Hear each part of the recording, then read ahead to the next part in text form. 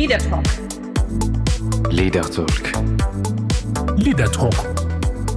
Leader Talk. Leader Talk. Leader Talk. Leader Talk. Leader Talk. Hi everyone, my name is Natalie Dawson. Welcome to Leader Talk. This show is proudly brought to you by Brainiact. Each week we are meeting with incredible leaders from around the world to discuss all things leadership and business insights. Each person coming on this show has given up their valuable time for one very clear purpose: to give back to small and medium business owners. Most of us will agree that people are the most important asset of any company. So the question is, how do we attract, develop, and keep talented people in our business? Today, my co-host, CEO of Peerlight, Gus Arianto, and I are fortunate to chat to our guest speaker, Umesh Phadke, President Director of L'Oreal Indonesia. Umesh is well known for his leadership style and driving excellence in business. And today, he'll be sharing with us his knowledge, experience, and insights on both leadership and talent management. Welcome to the show, Umesh. Thank you. Thank you very much. Welcome, Umesh. Thank you for donating your valuable time. My Now, pleasure. Umesh, we begin each show by asking our guests two fun questions. So we've got two prepared here for you. The first one is, do you have a secret talent that no one knows about? Well, I wouldn't say no one knows about it, but I have a secret talent for getting into trouble on mountains. Because I've kind of been in sticky situations on mountains. The last time there was an earthquake in Indonesia on Lombok, I was on top of the Rinjani mountain. In fact, I was climbing down the mountain with my 9-year-old son, and both of us ran down 12 kilometers. That was a harrowing experience, but it's a great story to tell on a separate day. And then there was another time when I got into trouble on a Vietnamese mountain when I was running a mountain marathon with my daughter. So that's, I would say that's my interesting skill that I don't want anyone else to have. Oh, I love it. And what about your hobby? What's your favorite hobby? Well, before the lockdown happened, I would have said photography was my top hobby because I've been doing photography for almost 40 years. Which is slightly lesser than my age, so it's an important part of it was an important part of my life. But travel stopped and photography stopped. So I've now gone back to cooking. I've always been a good cook, but I've now gone even more seriously into cooking, and recently started experimenting with African food, with Indonesian food, of course, great cuisine. And Thai food, and of course Indian food is always there. Oh, fantastic. Like you, Gus, you love cooking? Oh, yeah. I love cooking, but I can't call myself a serious cook like Umesh. I tend to cook the same thing, and I try to be proud myself, but no one else celebrating it. But I think Umesh is a next league, Michelin star type of cooking. Oh. Umesh, before we begin going into some of the questions, can you tell us a bit about yourself, please? Well, as you can probably tell by my accent or looking at me, I'm Indian by nationality and Indian by birth. But what most people know about me is that I've spent more than 3/4 of my life outside my home country. I was born in Bahrain in the Middle East, raised there for 16 years. Then went back to India, studied to be an engineer. That engineering career didn't go very far because engineering didn't pay very well. So I decided to switch to marketing. I then did a master's in business and started working in India. But that was short-lived. I left India in the year 2000, and I have been in the ASEAN region for the past 21 years. So I've worked in Indonesia, Thailand, Singapore, and I've worked across all the markets in this part of the world. I consider myself a student of FMCG, of branding, of leadership, because those are the things that I've done over the past 21 years in this part of the world, working for great companies, and of course, L'Oreal for the past decade. In terms of personal life, like I said, photography and travel were big hobbies, and I hope they will resume at one point in time. Intrepid travel. I've been to places like Mongolia, Antarctica, Iran, Uzbekistan, Madagascar, besides doing the regular stuff. And I've photographed in all these places. I'm sure there's no one in the audience who's possibly even gone to North Korea. I've spent a week in North Korea. But then travel stopped, and so now I'm cooking. I'm married to Aditi. I have 2 kids, 16 and 12, and I have 2 dogs. So the house is always full of noise and full of activity. Fantastic. Thank you for sharing. Look, going into the questions, we were hoping you can share with us your leadership and business principles. Just to start off the leadership side of it. Sure. About 10 years ago or thereabouts, I got this question very often. And so I decided to kind of distill my leadership principles into a simple phrase that I could share with everyone. And I call it B4S. So there are 2 parts to it. One is about what do I expect out of people? And the other one is how do we expect to behave as a team or as a group? So the first one is B. So what do I say? There are 4 parts to being. Be knowledgeable. And I believe that the person with the greatest knowledge is the most powerful person in the room. So the person who's closest to the business is the one who is supposed to know the most. Just because I'm the highest paid opinion in the room does not make me most knowledgeable. And that applies to me as well. When I go to represent Indonesia in Paris or in Singapore or Hong Kong or anywhere else, I'm supposed to know most about Indonesia. So I hold myself and my people to very high knowledge-based leadership standards. The second one is be transparent. Especially when you're in a leadership position, it is very easy to become divorced from reality and become opaque to reality. People may not want to tell you the truth, may not want to tell you the bad news. So the first principle that people hear from me is that I don't want any hidden agendas, and I want to hear bad news first. Good news will find a way to get to me, and good news is good news. But bad news is what I'm here to hear, and I'm there to solve the bad news. So I want to hear about those little sparks and those little fires before they become, something in the bush. The third principle is about be consistent. And I want the same language, whether people are talking to me, to their boss, to their client, to their customer. I want a single message flowing through the company. I do not want messages to change depending on who is hearing them. I don't want people to tell me what I want, what they think I want to hear. I want to hear the truth. So it's kind of a corollary to the whole transparency bit. And the third one is about being passionate. It is very easy to look at the work we do, which is in consumer products, and say, I sell soap, or I sell lipstick, or I sell cream, or something like that. But it's important to remember that all the products we sell, everything we do, everything any business does brings a significant value to the life of the consumer. If you're talking about small businesses, the hardware store, the plumber, imagine your bathroom broke down and you needed a plumber. The value that a plumber brings is no less important than the value that a doctor brings to your life. And so it's important to be very passionate about what you do and believe in the fact that you are making a difference to the lives of the people who come to you as customers. And that passion is what drives us every day. That passion is what brings value to the fact that we spend more time doing this than we spend, let's say in my case, traveling or cooking or being with my family. So it has to mean more than all those things. And that is why being passionate is extremely important for me. So once you've got these principles, which is be knowledgeable, be transparent, be consistent, and be passionate put together, then how do we go about constructing the business, or how do we go about moving forward? So the first principle is about stretch. And I stole this 4S idea from our former CEO, who is a very inspirational gentleman, and I've learned a lot from him. So the 4S principle stands for, first, stretch your ambition. My mother used to teach me not failure, but low aim is crime. So there's never a moderate budget in L'Oreal. There's never a moderate ambition in L'Oreal. Our ambitions are large. We want to conquer the world. We want to be number one everywhere. We want to win with all consumers. We want to win everywhere. So stretching ambitions. It's not whether you achieve that ambition or not. It's about how large is the size of your ambition.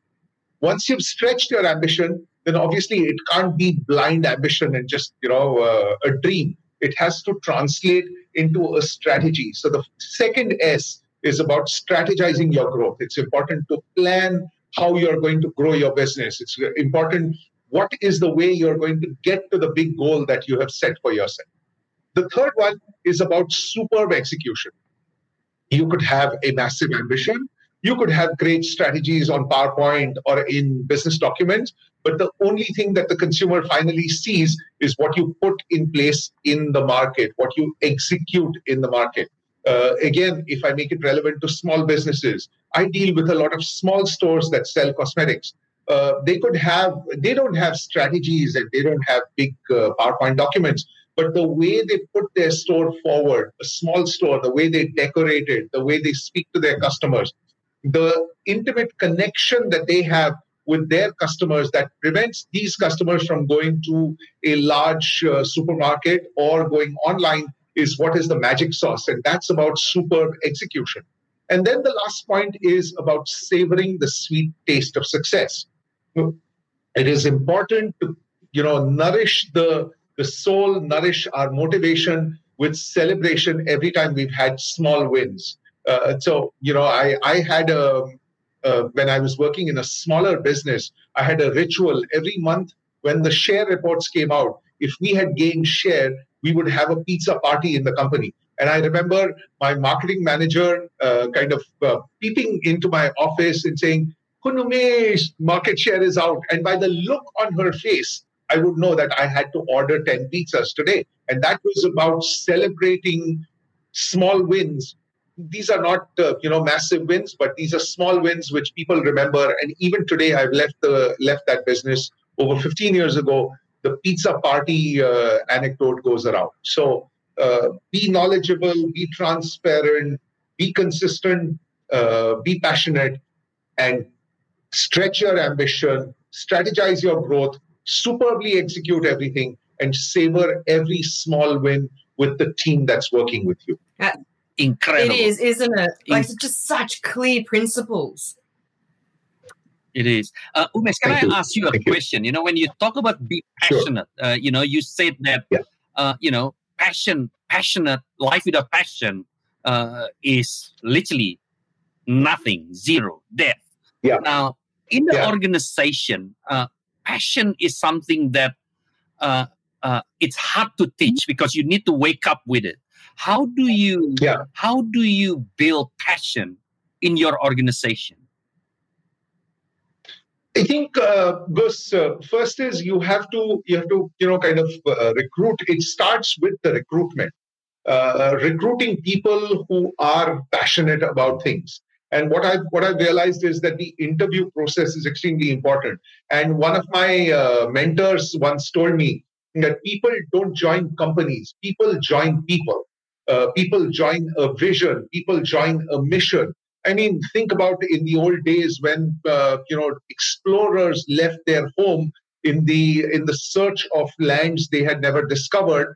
There were no roads, there was no phone, there were no transmitters, nothing. They just got on a boat or got on a horse, and someone joined them because they joined a vision. So it's important to start with the right recruitment. So I've always looked for people who demonstrate passionate behavior in what they do. It's not the only thing I look for, but I also look for people who have very strong hobbies and are very intimately knowledgeable about their hobbies. If I'm talking about photography, I would like someone to talk to me about photography in greater detail than just saying I pick up a camera and take pictures. So, how much of your heart do you put into the things that you do is something that is very important when I recruit people. Once we are done with that, then I think the 4S that I was talking about is a great way of kind of nourishing that passion. When you tell people that 100 is not enough, we want to get to 110, there are people who get fired up and there are other people who get demotivated. Those who get demotivated never make it to the big league in life. And I know there are people who get motivated by the 110 and come back and say, let's go for 115. Let's put a reserve and go for 115. And then the last S that I talked about, which is celebrating success, celebrating with the team, bringing everyone together, and celebrating every part of the business. So it's very easy to celebrate the business side of the business. You set a target of 100, you achieved 110, you brought in revenue. There are other parts of the business which are sometimes more difficult to celebrate or missed out. They are the unsung heroes. And it's important to bring these parts of the business together. So if I look at the President Directors Award in Indonesia over the past several years, we've given that award to regulatory affairs people, which is unheard of, because these are the people who kind of keep our doors open. If we ever ran into a regulatory issue, forget about 110, we wouldn't even have 100. There would only be 0. The business would be shut down. And the importance that we have of dealing with a dynamic regulatory environment, we reward that. Building an organization is about training, and training is not just about classroom training. It's about developing people regularly, building a training culture in the organization. So at one point in time, we've rewarded our training and development manager the President Directors Award because we were on top of the charts when it came to developing people in the company. So there's I couldn't give you a recipe for developing passionate people, but what I could tell you is that it starts with getting the right raw material. You've got to get the right clay, but the right clay is only maybe 10% or 20% of it. The nourishment of that clay, the building of that clay, the glazing of it is very important. And one last point I would make is that building a team of passionate people is not only about mollycoddling and keeping them motivated and giving them rah-rah speeches, because the most motivated, the most capable people are not looking only for that. They are looking for tough love as well. They are looking for you to tell them when they are not doing the right thing. They are looking for the slap on the wrist or the kick in the ass, if I may use the word, to put them back on track. And I have personally been given that slap or that kick a couple of times in my career, and I'm very thankful to those people who've given it to me. So, passion is about iron hand in a velvet glove, choosing respect over love, not necessarily being in a popularity contest to be the most loved leader. Love should always stem from respect when it comes to leadership. So powerful. Thank you. Did you have anything to add, Gus? No, I think that's well explained. I just, your passion is just come across this screen like I'm talking to you in front of me. One thing that I like about the way you describe this, Umesh, is we as an organization can execute that. We can actually implement that. It's not a rocket science stuff. The recruiting and the way what I love from what you say is the way you search for passionate people is not looking for a rocket scientist type of textbook way of finding people. You actually search it from, hey, tell me about your hobby. If you are a passionate people, the way you talk about your hobby will come across in detail because you cannot hide passion. A passionate people will come across as a passionate people because they are just passionate. So that's fantastic. And we are going to speak about this in more detail later. But Umesh, before we go on, yesterday when we had a briefing, you mentioned to us there were 4 top themes that explained your leadership style and strategy. And Gus and I found that fantastic. Is this something that you can share with the rest of the world? Sure. So the 4 themes, again, I distilled these down very clearly based on the learnings I've had from great mentors and bosses in the organization over the past, several years. The first one is about having a focus on both top and bottom line. And I keep telling my people there is no bottom line without top line, and there is no way to fuel that top line without bottom line. So I have a hawk-eyed focus on both top line and bottom line. There are different people who are responsible for delivering the top line and are different people who are responsible for managing the top line. I am obviously responsible for both, and it's my, the buck stops with me, but I have a focus on both. The second one is about creating value. And, you can look at the top and bottom of the P&L, but then there is an important piece in the middle, which is, creating value. And I really like the way the French term for profit is. And it doesn't really sound very nice in English, but you'll get the gist of it. It stands for, the French word for profit is résultant d'exploitation. So it's the result of what you can extract out of each part of the P&L.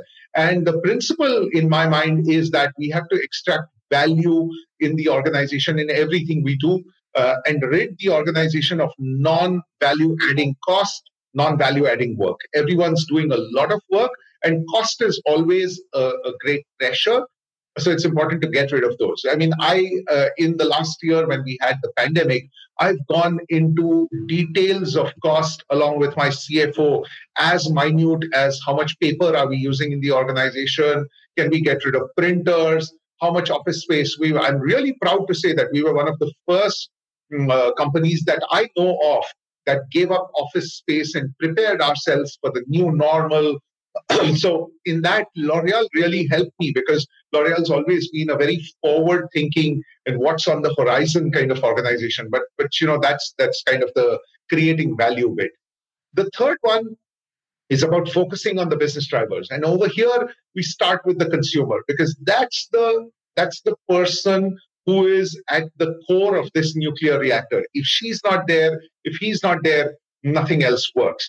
And so we are constantly in touch with the consumer. We are either meeting the consumer face to face in the old realities.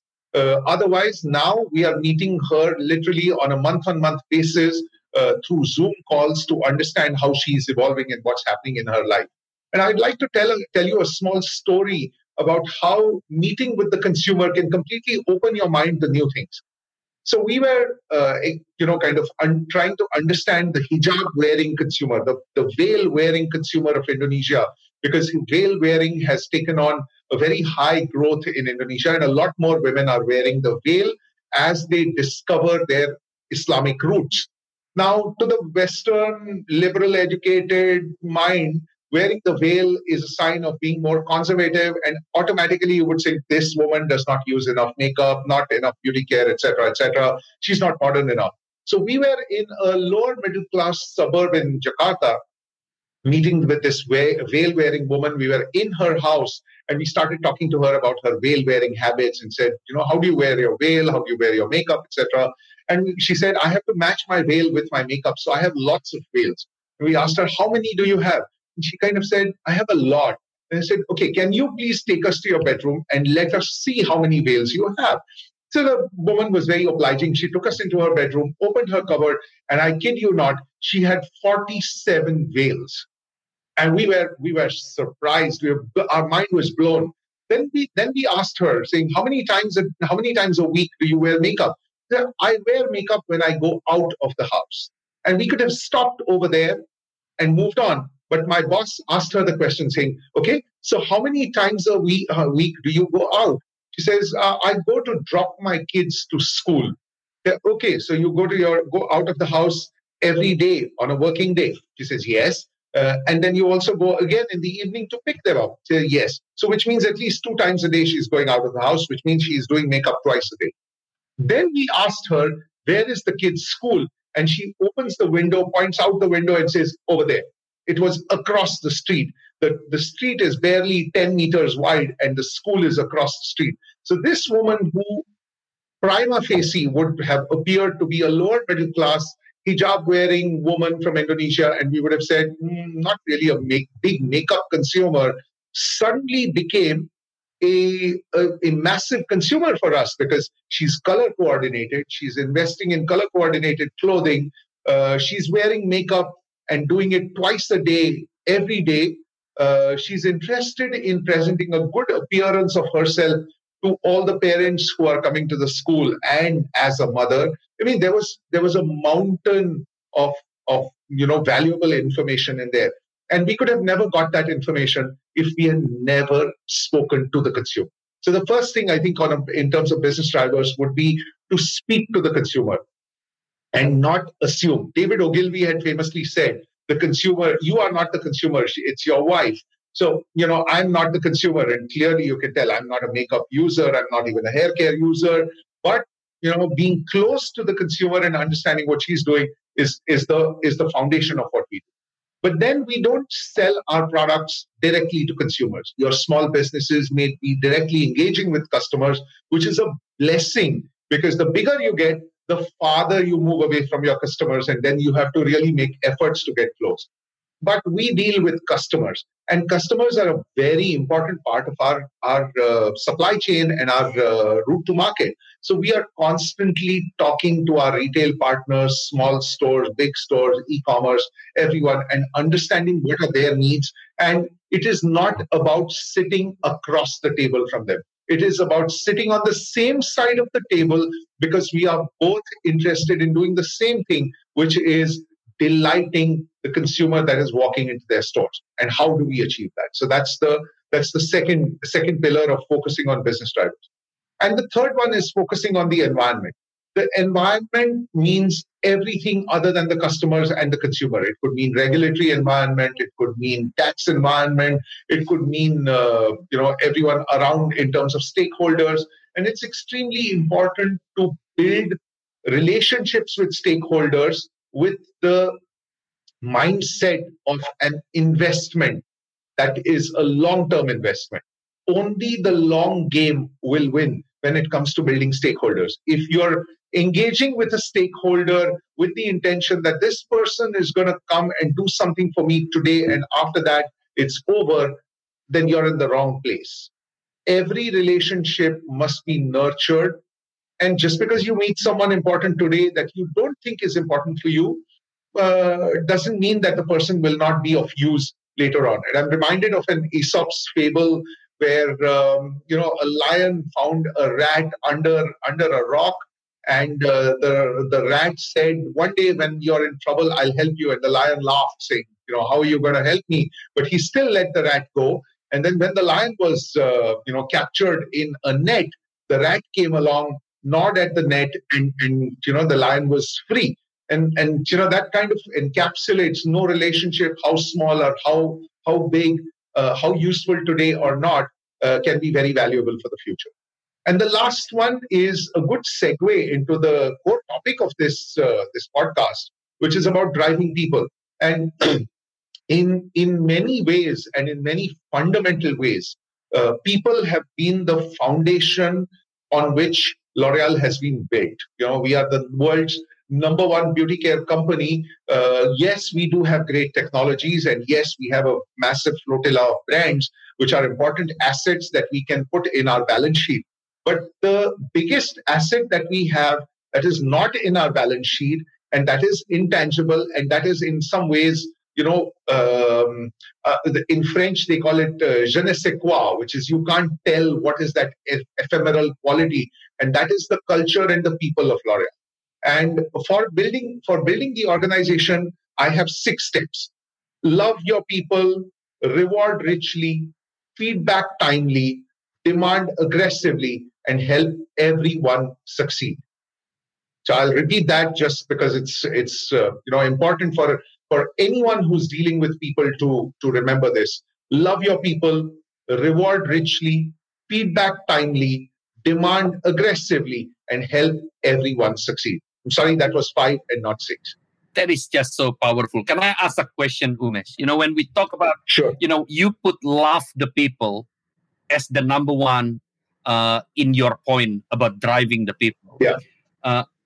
It's a simple statement that I think everyone will understand. Love the people. Every leader will wake up in the morning trying to implement that. But in the absence of genuine interest on the people, this simple statement is very hard to execute.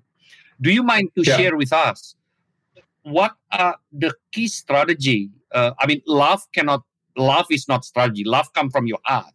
But what we should do to make sure that the process of loving the people, which is the most expensive asset of any company, and I truly believe that, even in my organization, what's your strategy to make sure that all your leaders inside L'Oréal also have the capability of waking up in the morning to execute that particular point? Because love is hard to measure, but the power of love can make people so passionate, which impact the business in the big way? Yeah, I think as a leader and as a business leader, it is important to remember we have, the first responsibility of building respect, which is why I said earlier, when in doubt, choose respect over love. Yeah.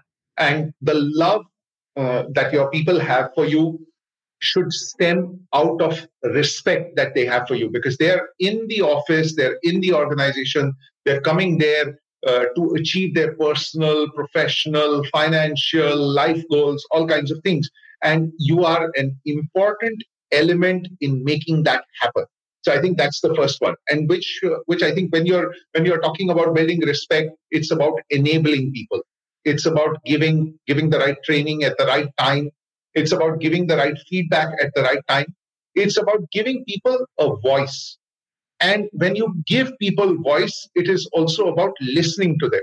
So my teams in the office know that Umesh will, in meetings, kind of fly off the handle, get very passionate, start, talking about, no, we should do this and that, and blah, blah, blah, blah, blah, blah, blah, blah, and give some ideas.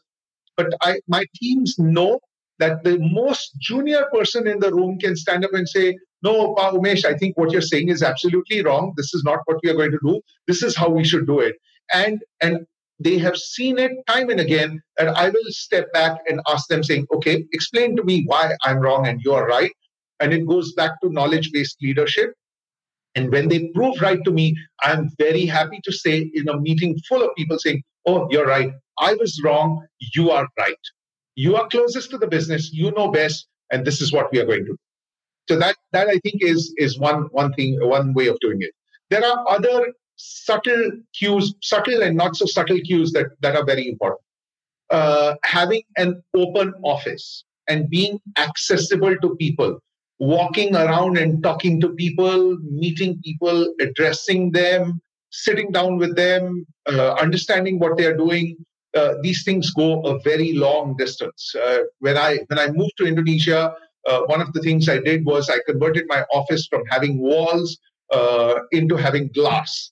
For the first 2 weeks, people were kind of astonished walking past because they would see me sitting inside and working. They would see meetings going on inside. And my CFO actually christened it, this is Umesh's aquarium. The shark is inside.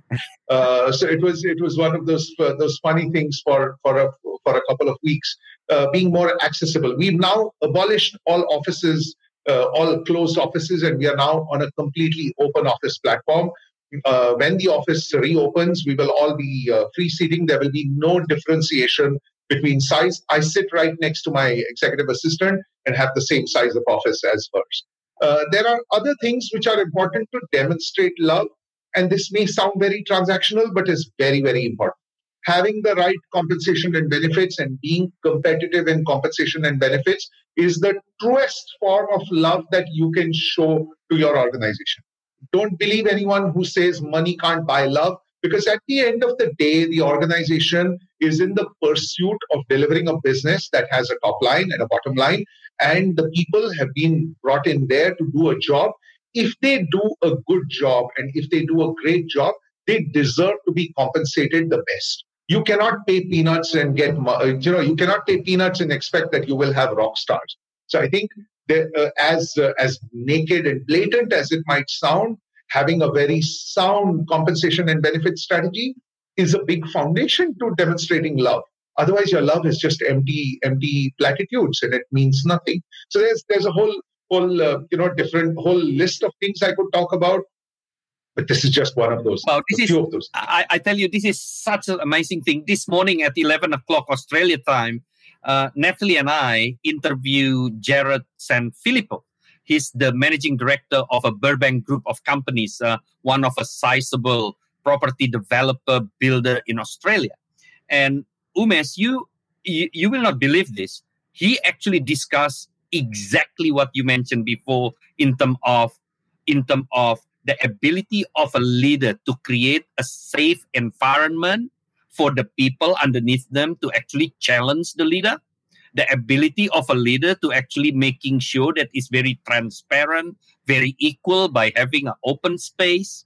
it's just incredible. So obviously the recipe is not only used by few people. I mean, a successful business implement this, and I think we, if I'm representing the small and medium business, we should look at this because it worked. It worked for multi-billion dollars company. So surely it can work as well because we're not talking about rocket science stuff. We're talking about properly engaging with your people, properly rewarding your people, properly treating them with respect, making sure that knowledge is the reason for people to open their opinion, and for people not feeling scared. It's fantastic. I love it. Can I just add to that, Gus? Another thing that Jared mentioned, what Gus was just saying, he also said, and this is where you touched on as well, Umesh, is treating everyone as equals. And that was the big thing. When you said the open office space, everyone is equal, same desk, same technology. You don't have anything different to your EA that was sitting next to you. And that was a very powerful message as well that was discussed.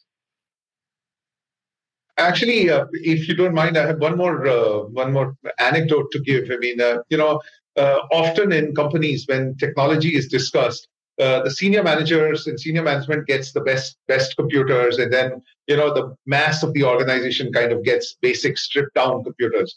And we do an annual voice of the employee kind of survey. And in 2017. There were in the verbatim comments about 7 or 10 comments about the fact that my computer sucks, it hangs, it crashes, etc., etc. And with my management committee, we were discussing this in an offsite about how do we, improve the motivation. And this thing about technology came up. And one of the questions that came up was, who needs the most powerful computer? Myself or the finance controller? Myself, the supply chain director, or the demand planner? And the consensus was clear that the lower you are in the organization, the more powerful computer you need, because the more processing work you are doing. I mean, as a leader, we are getting the processed work, we are looking at it, commenting on it, providing strategies, but we are not making those Excel sheets. We are not, running those Excel sheets. And then we took a decision along with our CFO that we were going to have a policy which is everyone in the company gets the same type of computer, which is the great type of computer that will make all work, seamless, all work smooth and fluid.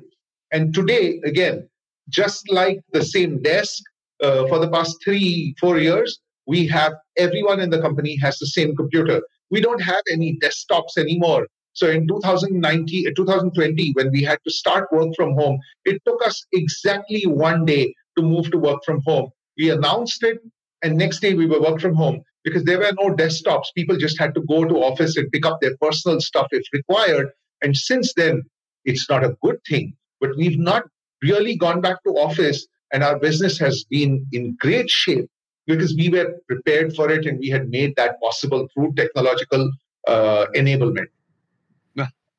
Fantastic. And he goes, again, what Jared discussed this morning, that's fantastic. Look, we want to get onto the topic of attracting, developing and keeping talent. I know this is something you're very passionate about, Gus. And just to kind of start the discussion, people we know are the number one asset of any organization. So Umesh, could you please share with us your strategy of retaining and developing great talent? So I think first, before we go to retaining and developing, let's start with attracting great talent. Yeah. Because it's very important as a company to be seen as an employer of choice. And again, there are several fundamental building blocks of doing that internally. But there are also it's also important to be seen as a great place to work. So there's great work that you do inside. There is outreach that you do, and then there is the noise in the market, which is the positive noise that you spread about.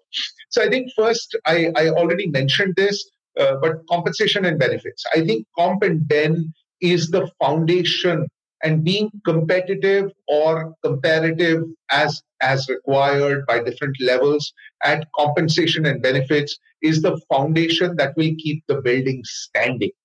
If you're weak over there, you cannot expect to be competitive. You want to be great in digital marketing. You cannot expect that we will pay poorly on digital marketing and get people. Gone are the days when people work for just like that. And great talent today, by definition, great talent is supposed to be in short supply. If it was abundant, then it would not be great talent. Diamonds are diamonds because they are rare. Gold is gold because there is only so much of that. If it was sand, even sand is in limited supply. So, anything that is precious has to be in limited supply and has to be pure and has to be precious to us. And the most important thing about keeping a precious thing is you take care of it and you pay well. So compensation and benefits are the first principle. So we are extremely proud about the fact that we pay competitively, not just in terms of salary, but in terms of the overall total cost to company. We take care of people's base salary for sure, but we take care of people's health. Mental health is now a new area that we are really focusing on. We provide them the possibility of getting their families covered under our medical insurance. There are small but very important and consequential things that we offer, like there's food in office, and that was at one point in time rather vanilla.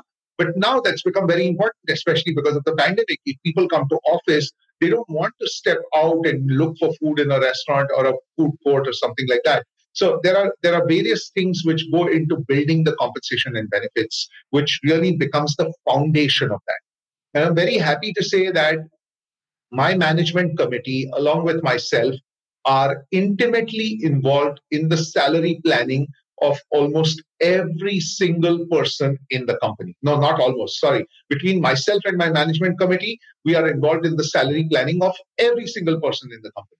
I personally am involved in the salary planning of the top 100 or 150 people, but the rest, 350, 400 people are taken care of by the management committee, and everyone is taken care of in terms of performance, in terms of competitiveness versus market, tenure, etc. Salary planning and compensation and benefits is a whole science.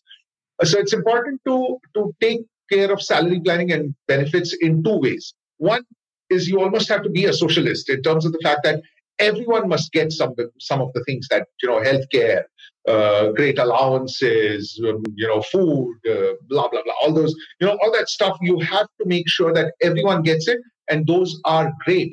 So we at one point in time had a canteen in the office which used to serve food which was not great, and we decided to close it down. And that's when one of the Mancom members said, let's do a taste test and invite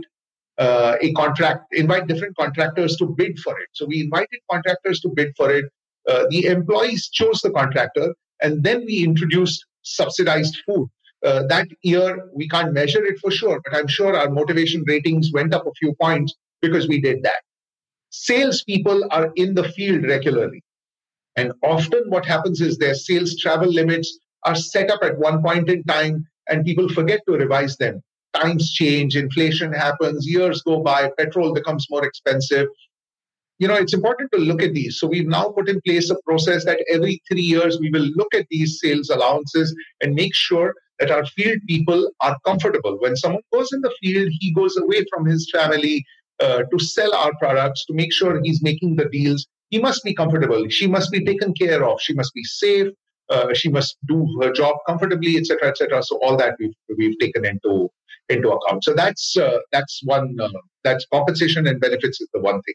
The second thing is about training and development.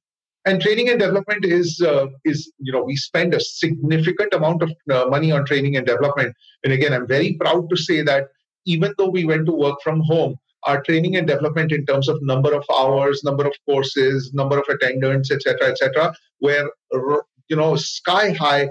They grew in 2020 and 2021 versus the past because the team immediately went to a virtual way of training and development.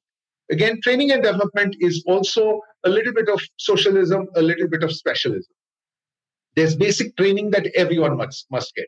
How to make presentations, how to communicate, how to do an Excel sheet, how to create a sales forecast. I mean, there's basic tools of the trade that everyone needs. Then there are special trainings that may be required for leadership development for people. We notice a young manager who's demonstrating great negotiation skills. He needs to be taken to the next level when it comes to negotiation. What is the best negotiation training program that is available in the world? We'll get that for that person. Person Y is doing very well and needs to be sent to a French-speaking country, but the barrier is that they need a French-speaking finance person. We will then put this person for a 6-month accelerated French lesson program so that that person can then be ready for a job in a French-speaking country.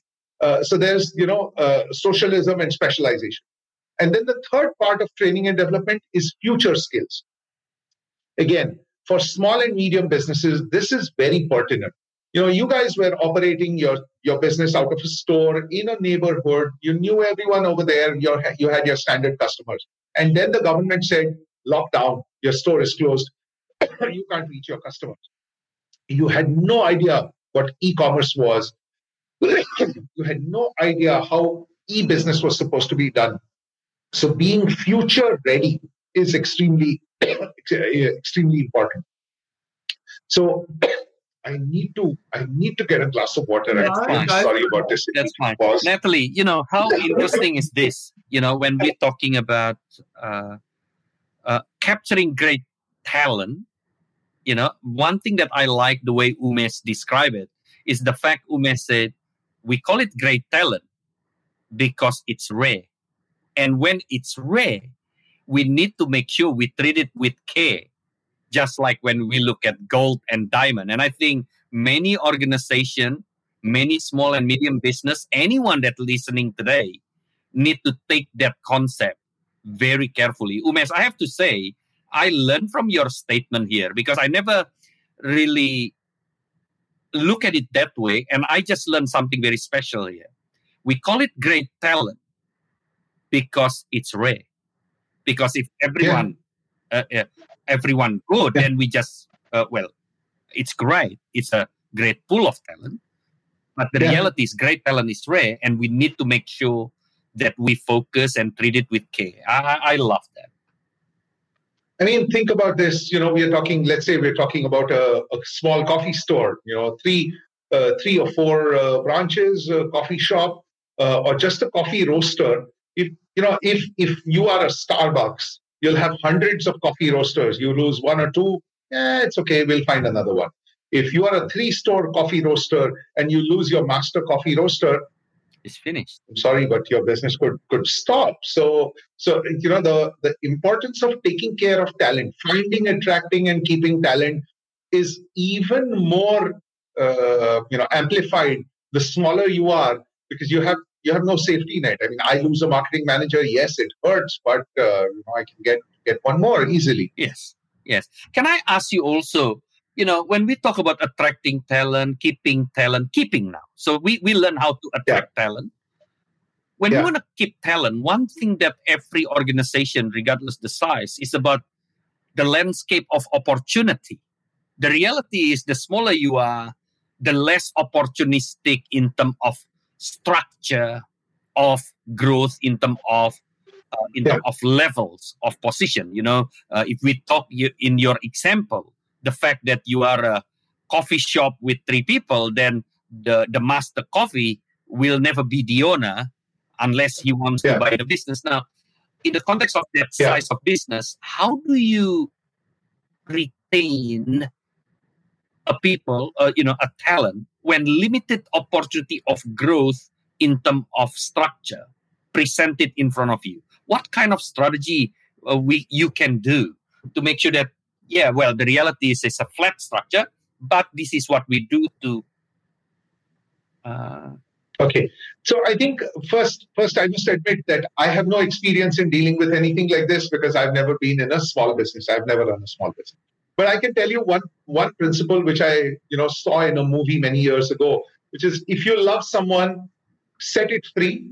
If it comes back, it's yours forever. if it goes away, it never was yours. But that's a little poetic. What I'm trying to say here is that one of the responsibilities of small business, if they are not able to grow people beyond a certain level, is to develop them and potentially let them go. I mean, if you have a great coffee roaster and your coffee roaster wants to set up his own roastery in a different town, he'll forever be indebted to the fact that he learned his roasting in your place. If you have a great mason, he'll forever be indebted to the fact that you let him go. And I have let people go when they have had great offers. And my management committee, in fact, is a little afraid of telling me about someone leaving, because the first thing I will ask them is, where is this person going? What is the job that the person is going to do? Which company are they going to? If that is a great place, a great company, a great job, then I am going to call the person and say, congratulations on getting this offer. I'm very proud of you. Go do well, achieve great things. Someday in the future, when you are bigger, more educated, more wise, more valuable, our paths will cross. And I know you will remember L'Oreal as a great place to work, the place where you learned a lot. You went on to do bigger things because of what you learned at L'Oreal. And one day you will come back to us. And if you don't, the world is a richer place, and people will know that L'Oreal talent is always great talent. All of it. Umesh, I can second what you said. And Natalie, you will be very proud to hear Umesh's statement there, because you run it within your business. The fact that you actually have a passion to develop. And I think what you saying, the way I translated, Umesh, and correct me if I'm wrong, is when the structure is flat, focus in developing genuinely of your people capability so they can do better than you and better than your business. In return, if it's yours, they will not only stay, but they will make the best coffee for you if they in depth of saying thank you. And I think that is fantastic. Natalie, you should be very proud, because that's what you do within your business. You, and I love the answer of Umesh around that, because that's a reality. If you humor me for a minute, I have a story that I heard just yesterday. Yeah. In the military academy in India, there is a final test where gunners battle each other. It's an exercise and a game, and the gunners battle each other, and the winning team obviously gets an award and all that. So it's a important game that happens every year. Yeah. So the two guns arrive at the final point and take their aim. And when the young gunner looks out to the senior gunner was actually his instructor in the academy. So as a mark of respect, he gets off the gun and runs towards the teacher and wishes him all the best. And the teacher looks at him and says, young man, today, whatever happens, I will be the winner. And he says, how do you say that? He says, if you win, the teacher will win. And if you lose, then I will win anyway. So, in both ways, when you're a great teacher, you're actually expecting your student to do better than you. And that, in a sense, is kind of the development principle of developing great people. That is absolutely fantastic. Absolutely fantastic. I have another question for you, Umesh, in terms of talent. So we let's just go back. We talk about how to find talent. We talk about how do you keep talent and grow them. Because if you are a small business, it could be a flat structure. Now, come back to finding the great talent. One is about finding the passionate people. What's your opinion about the attributes or characteristic of a good talent, in your opinion? Okay. So maybe I take 5 seconds to think through in order of priority. But I would say the first one is technical expertise. Mm-hmm. You have to be good at what you do. You may censor this out, but you've got to know your shit. If you don't know what you're doing, then. So that technical expertise is the foundation. Above that, you have to have what I would call agility, flexibility, and humility.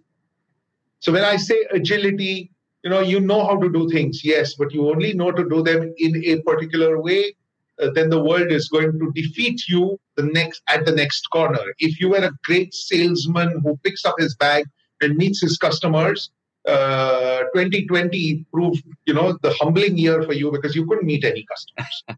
So you have to be agile. You have to be flexible. If you believe the fact that I will do my work, but I only need the best Japanese knife, I need the most, the rarest cut of fish. The true chef is the one who can rustle up a great meal with whatever ingredients that are available. So you have to be flexible, and you have to be humble. I think humility is a great characteristic of everyone, because it tells you constantly that I don't know everything. I don't know. You are more interested in what you don't know rather than I know. And that is very, very important. You have to start with the fact that I don't know, tell me. And which is where, again, I link back to knowledge-based leadership. Asking the right question. As a leader, my job is not to give them the right answer. My job is to ask the questions till we arrive at the right answer or the agreed answer or the way forward. Well, Natalie, yeah. What a fantastic It answer. is. And I'm looking at time, but I did want to ask you, Umesh, just based on your experience, what do you think are common mistakes leaders actually make in retaining, in developing talent? I would say the first thing is taking people for granted. You just assume things. Yeah, he's, and I have been, guilty of that. Suddenly I get a resignation. I mean, I got a resignation last night from someone. I said, but he was very happy. Yeah, he's very happy, but that doesn't mean that he's not going to look for something else. He's not going to go. So taking people for granted and how do you put that into action is actually to continuously or regularly talk to people and understand how they're doing. What are you doing? How are you enjoying it? Are you liking it? Do you want to do something different? And which is why, again, in L'Oréal, the mid-year review and the end-year review, MYR and EYR, as we call it, are extremely important milestones, because they are the ability or they are the time when the employee is able to voice what he or she wants, what he or she wants to do, what he or she likes or dislikes in the organization. I can never speak to 500 people, but the 50 people who are the core group can speak to all 500 people, and we will then know what people are looking for. And not in all cases, but at least in some cases or most important cases, be prepared for making sure that they are there. So that, I think, talk to people, understand what their aspirations are, understand whether they're motivated, and you should be fine. Fantastic. And I know, Gus, you always like to do a wrap-up when we're approaching the end of the show. Yes, thank you. Before I do the wrap-up, Umesh, such a powerful message. Thank you so much to share your insight, your leadership, and even your passion. Natalie and I, blessed. Yesterday, we spent a lot of time to understand you. And, if we have 5 hours, I think the world will enjoy your message, because not only you give us a lot of strategy and story, but the things that I really like about you, Umesh, is the fact that your leadership insight and your business insight are very executable. We're not talking about 200 pages where PhD students need to understand what you say. We understand where people need to stretch their ambition. We understand that we need to strategize our plan. We understand that we need to be superb in executions. We understand when you say that we need to savor the sweet of the success, doesn't matter how small it is. We also understand when you said, hey, you want to be successful in business or as a person, you need to be knowledgeable. You can't be just rock up without any investment in yourself.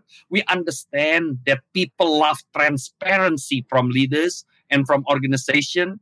We want consistency. And the last thing that you mentioned to us, that organization need to build, retain, develop passionate people, because people are the most expensive asset that can bring the organization to the next level. Umesh, thank you so much for creating values for our Leader Talk. I wish you well. L'Oreal is a known business, number one in the world. You know, my wife used your products as well in Australia. So we are blessed to have you. Thank you so much.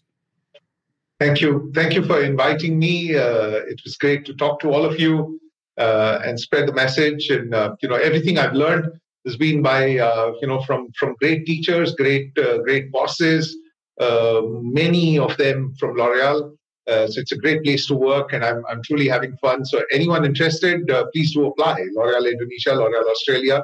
We are there everywhere in the world. So we're more than happy to work with anyone. Thank you. Thank you for your time, Umesh. Thank you, everyone, for tuning in. For more information on Leader Talk and for some great resources to help your business grow, check out brainiac.com.au. Thanks, everyone. Leader Talk. Leader Talk. Leader Talk. Leader Talk. Leader Talk. Leader Talk. Leader Talk. Leader Talk.